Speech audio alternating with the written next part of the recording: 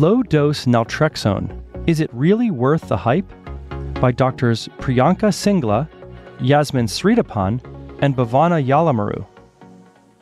Introduction. Chronic pain affects over 50 million people in the United States, presenting significant challenges in treatment. As we grapple with the current opioid epidemic, there has been a renewed focus on discovering effective non-opioid alternatives to treat chronic pain with minimal adverse effects. Naltrexone is an FDA-approved opioid antagonist for treatment of opioid use disorder and alcohol use disorder. There is emerging evidence for use of a low-dose form of this medication to treat chronic pain conditions. This review will discuss the pharmacology and current evidence for use of low-dose naltrexone, or LDN, for treating chronic pain. Pharmacology, mechanism of action.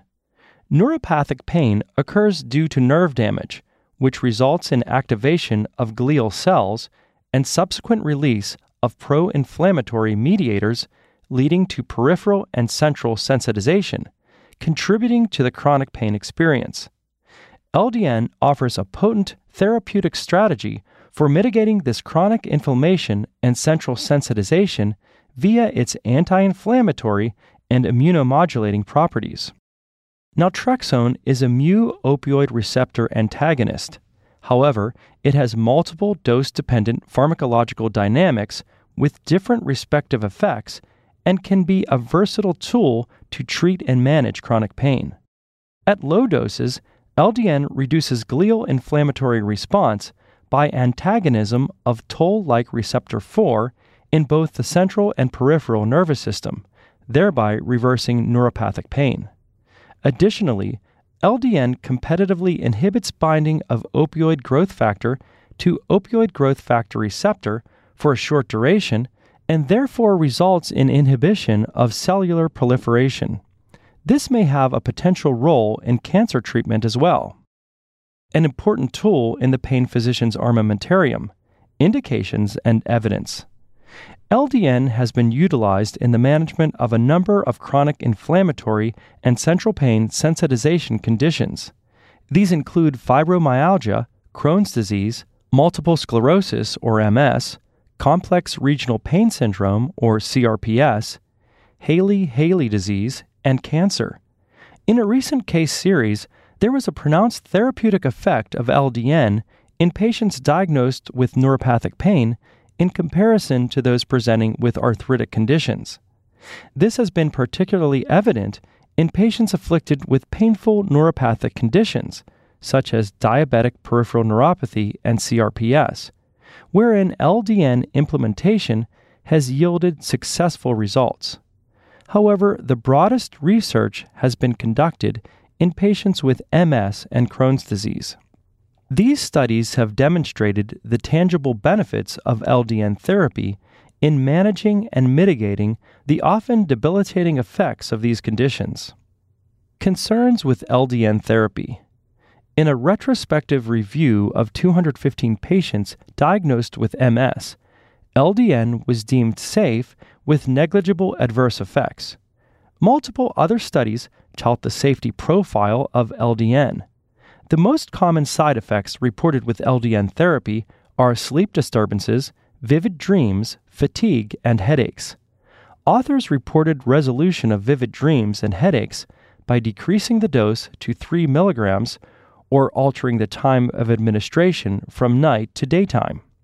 Unfortunately, at the time of writing this review, several insurance carriers in the United States do not pay for or cover the cost of LDN prescriptions. LDN is specially prepared, which limits its availability to select compounding pharmacies. In a retrospective review of cases, Mackenzie Brown and others noted about 1 to 3 months of lag period of symptom relief in patients who responded after the initiation of therapy. Perioperative concerns for patients on LDN. When managing patients on LDN, recommendations from the Low-Dose Naltrexone Research Trust suggest stopping LDN 2 days prior to the procedure and restarting 2 days after the patient has stopped taking opioids completely. This recommendation is grounded in the understanding that opioids should be individualized with cautious monitoring, as there can be significant variation in response to narcotics given baseline upregulation of opioid receptors. Most hospital pharmacies don't carry LDN on formulary and have varying policies on patients bringing their own home medications. Given these circumstances, it may be considered more practical to advise patients to discontinue LDN during the perioperative period of their hospitalization. How we do it. Our practice at the University of Virginia Medical Center. In our practice, we prescribe LDN for patients with fibromyalgia and neuropathic pain conditions such as complex regional pain syndrome, which are refractory to first and second line medications commonly used to treat neuropathic pain and Ehlers-Danlos syndrome. Since patients must pay out of pocket, we reserve it as a last resort when all indicated medications and therapy options have been exhausted. We initially started patients on LDN at 1.5 milligrams for a month, with subsequent titration to 3 milligrams in the following month. The objective of this regimen was to attain the target dose of 4.5 milligrams once daily, which was typically achieved after 2 months of initiating the therapy. We have seen a very low incidence of adverse effects with this protocol and have now changed our practice to start patients at 4.5 milligrams daily dosage, thereby eliminating the need for a titration period. We follow up with patients in 3 months after starting the medication and thereafter every 6 to 12 months. Thank you for listening.